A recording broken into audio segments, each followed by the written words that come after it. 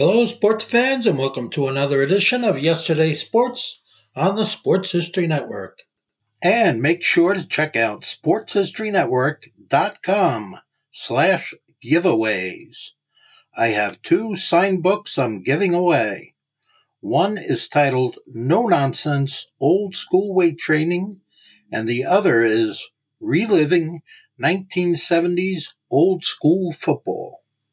Now it's time to take a sports break, a look at sports history on a daily basis. Hello, my friends of sports history. This is Darren Hayes of the Sports History Dispatch podcast. Welcome once again to the Pig Pen, your place for all things great in sports history, and welcome to another sports break, this time for the date of April 6th in sports history, as we're going to talk about some of the great players, athletes, events, and teams that the world has ever known that had something to do with April 6th in sports history. Now, we're going to be visiting some various sites that I'd like to talk about and remember these dates and these great heroes that maybe we watch, maybe we read about, maybe we just dream about being like them. There's definitely multiple people that meet that criteria that we'll be talking about tonight. But before we do, let's make sure you're aware of our newsletter. We have a newsletter that comes out each and every day from the Pig Pen. It covers everything from Pigskin Dispatch, everything from Jersey Dispatch, our audio drama, Orville Mulligan Sports Writer that we do with part of Number 80 Productions, as well as many items that come from the Sports History Network and our friends there. Now, we also touch base with some of the Hall of Fame birthdays and stuff like that you hear on this podcast, but keep up on it. You'll know each and every day at 6:30 a.m. in your email inbox. Really easy to sign up for. Go to the show notes of this very podcast or at the top of pigskindispatch.com or jerseydispatch.com. Now, let's start off with some baseball. We love to visit Jay Daniel, the author of Sud Series, and his great website, 80sbaseball.com. And he has something for every day of the year that has some items that do deal with baseball in the 1980s. So we love to stop and visit there, and this will be our first stop tonight. You can find it at 80sbaseball.com. And he wishes a happy birthday to Hall of Famer Bert Blyleven. Won 287 games. I personally remember him as a Pittsburgh Pirate. Loved to watch Blyleven pitch, and he played with the Indians, Twins, Angels, and Rangers, also striking out over 3,700 batters during his great career.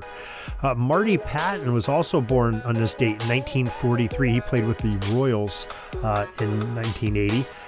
We also had a Chicago White Sox birthday of Leo Sutherland, who played a couple years there in Chicago. And another White Sox, Kenny Williams, who played some of his time with the White Sox. Happy birthday to him as well. Also, Tommy Green, who made his Major League debut with the Atlanta Braves and threw a no-hitter for the Phillies in 1991, as Jay Daniel points out. Also, some trades that happened on this date. On April 6, 1985, the Philadelphia Phillies traded Bill Campbell and Ivan DeJesus to the Cardinals for Dave Rucker. The same exact day, on April 6, 1985, the San Diego Padres traded Mitch Williams to the Rangers for Randy Ostor. And those are some great items that happened there. There was also some signings. 1981 on April 6. Lenny Randle was inked by the Seattle Mariners. In 1982, we had Reds president Dick Wagner say, quote, "I'm pleased to say that he'll be wearing a Reds uniform for the years 1983, 84, and 85. End quote. And that was talking about the great catcher Johnny Bench from the Big Red Machine would stay on in the early 80s. And also the San Francisco Giants signed a pitching legend, Vida Blue, who was a free agent in 1985 on April 6th, after missing the whole 1984 season after a suspension for some personal demons he was dealing with. So we thank Jay Daniel for that great information. Now we go over to the NBA.com, and they have some great history from the basketball league. Danny Ainge of the Phoenix Suns hit a pair of three-point field goals in a 127-123 win over Washington, and that made him the third NBA player to reach 1,000 career three-point shots made joining Dale Ellis and Reggie Miller. In 1975, Washington's Wes Unseld grabbed 30 rebounds and took the Bullets to victory, 119-103 over New Orleans, to win the NBA rebounding title, edging out Dave Cohen's 14.8 rebounds per game to 14.7, a real tight milestone there. Charlotte's Robert Parrish in 1996. It sounds weird saying Danny Ainge of Phoenix and Charlotte Robert Parrish. They were both former Celtics, we know them by. But he became the NBA's all-time leader in games played, surpassing the previous record of 1,560 set by Kareem Abdul-Jabbar, another big man. Parrish went on to play a record 1,611 games during that remarkable career. Speaking of the big guys, how about the Utah Jazz's Karl Malone, April 6th in 2000, reached the 12,547 rebound mark against Phoenix, moving him into 14th place in the NBA career, right ahead of Charles Barkley. Isaiah Thomas on April 6, 1991, scored 16 points in a Pistons 101-88 road loss to the New York Knicks, but that game helped him surpass the 15,000 point mark of his career. So we thank NBA.com for those great items. Now we go to the ice arena of ice hockey. VintageHockeyJerseys.net has some great stuff on hockey, and they have one in particular for April 6th. And that happened in 1926, and Nels Stewart scored 2 goals as the Montreal Maroons defeated the Victoria Cougars of the Western Hockey League 2-0 to win their first Stanley Cup championship. So that comes right from the hockey legends themselves. Let's talk about the Pittsburgh Pirates, going back into the baseball realm. On April 6, 1973, the Pirates officially retired the number 21 in honor of Roberto Clemente, who posthumously got the award after he passed away in a plane crash going back to his native island. In 1979, on April 6th, the Baltimore Orioles manager Earl Weaver's number 4, he won his 1,000th game as a skipper. It was a 5-3 Orioles victory over the Chicago White Sox that day. And on April 6, 1980, legendary skater Gordie Howe, number 9, completed his record 26th season in the National Hockey League. Let's flip over to Pigskin Dispatch. We have some great people to talk about there. April 6th, 1901, College Football Hall of Fame halfback quarterback from the University of Alabama, Crimson Tide, played there from 1922 to 1925, Pooley Hubert. Now, we have told the story of January 1st, 1926's Rose Bowl games more than a couple times here. We love the Rose Bowl, PigskinDispatch.com. It focused on George Wildcat Wilson of Washington and Johnny Mac Brown of Bama. But another important character of that game that put Southern football on the map was the quarterback, Pooley Hubert. Now, if you recollect, Alabama held on for an exciting 20-19 victory over the Huskies that Rose Bowl game, and that was Pooley's last collegiate game, and what a way to finish, setting the standard for Alabama football for times to come. Hubert scored 35 touchdowns, scoring at least 3 touchdowns in 6 different games, and led the Tide to a 31-6-2 record with him in that backfield.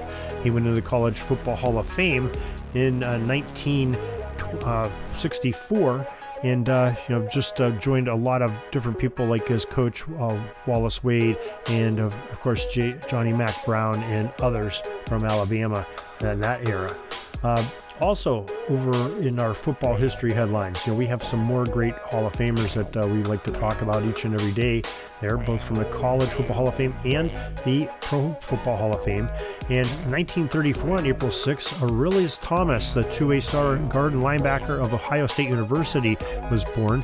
And Thomas was not the largest interior lineman on the team, weighing in a smidge over 200 pounds, but making him an undersized first play in the middle of the defense of that Buckeyes famed strong defense under Coach Woody Hayes.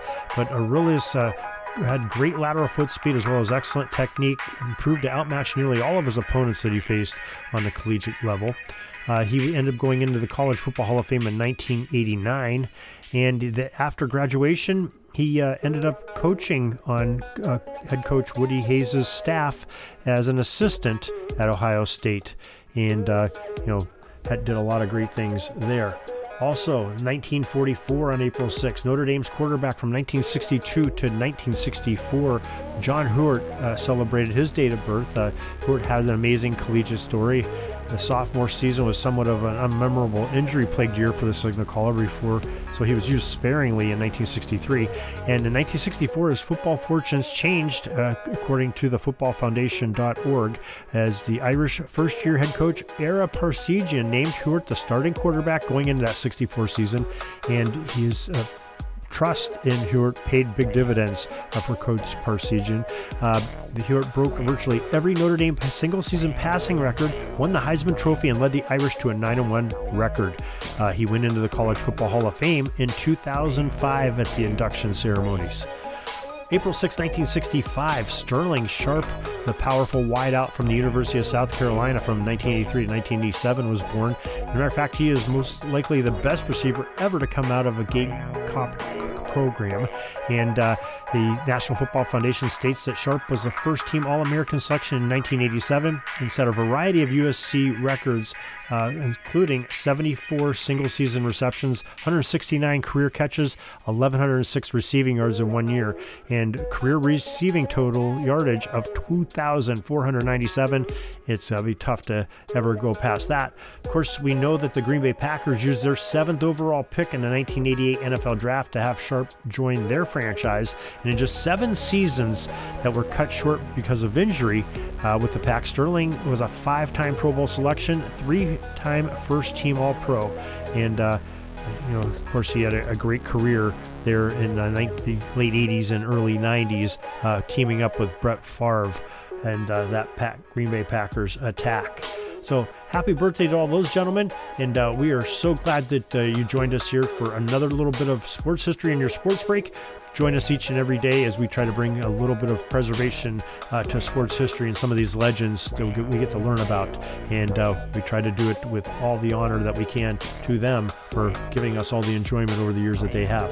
So we thank you again for joining us here today. If you have any comments or want to add some things maybe we missed or forgot, please feel free to email us at pigskindispatch@gmail.com, and we would love to get a hold of you and get more information and maybe even have you on, or at least have a quote from you about what you're talking about. And don't forget to sign up for that newsletter, show notes of this podcast, and you'll have an email each and every day, 6:30 a.m. So till next time, everybody, have a great sports history day. Sorry, but my pitching coach just called timeout, and he's coming out to the mound. I think I'm going to get yanked for a reliever. We'll see you back tomorrow for some more great sports history on Sports Jersey Dispatch Podcast. We invite you to check out our websites, jerseydispatch.com and pigskindispatch.com. Not only see the daily sports history, but to experience the preservation of great events and people that play the games. Find us on Pigskin Dispatch. It's also on social media outlets of Facebook, Twitter, Instagram, and don't forget the Pigskin Dispatch YouTube channel to get all your daily sports history. Pigskin Dispatch is happy to be associated with the Sports History Network, the sports headquarters of yesteryear, found at sportshistorynetwork.com. This podcast is part of the Sports History Network, your headquarters for the yesteryear of your favorite sport. You can learn more at sportshistorynetwork.com.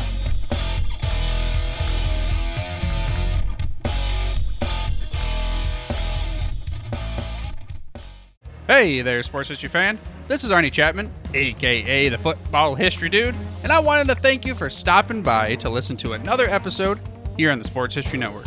Our podcasters are passionate about uncovering and sharing sports stories from yesteryear. And if you didn't know it already, we have over 30 shows across the network covering all sorts of sports history topics.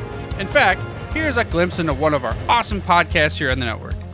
Each week, the official Football Learning Academy podcast will take you deep into the history of pro football through interviews with players, coaches, or administrators in the NFL, as well as interviews with Pro Football Hall of Fame selectors, authors, and historians.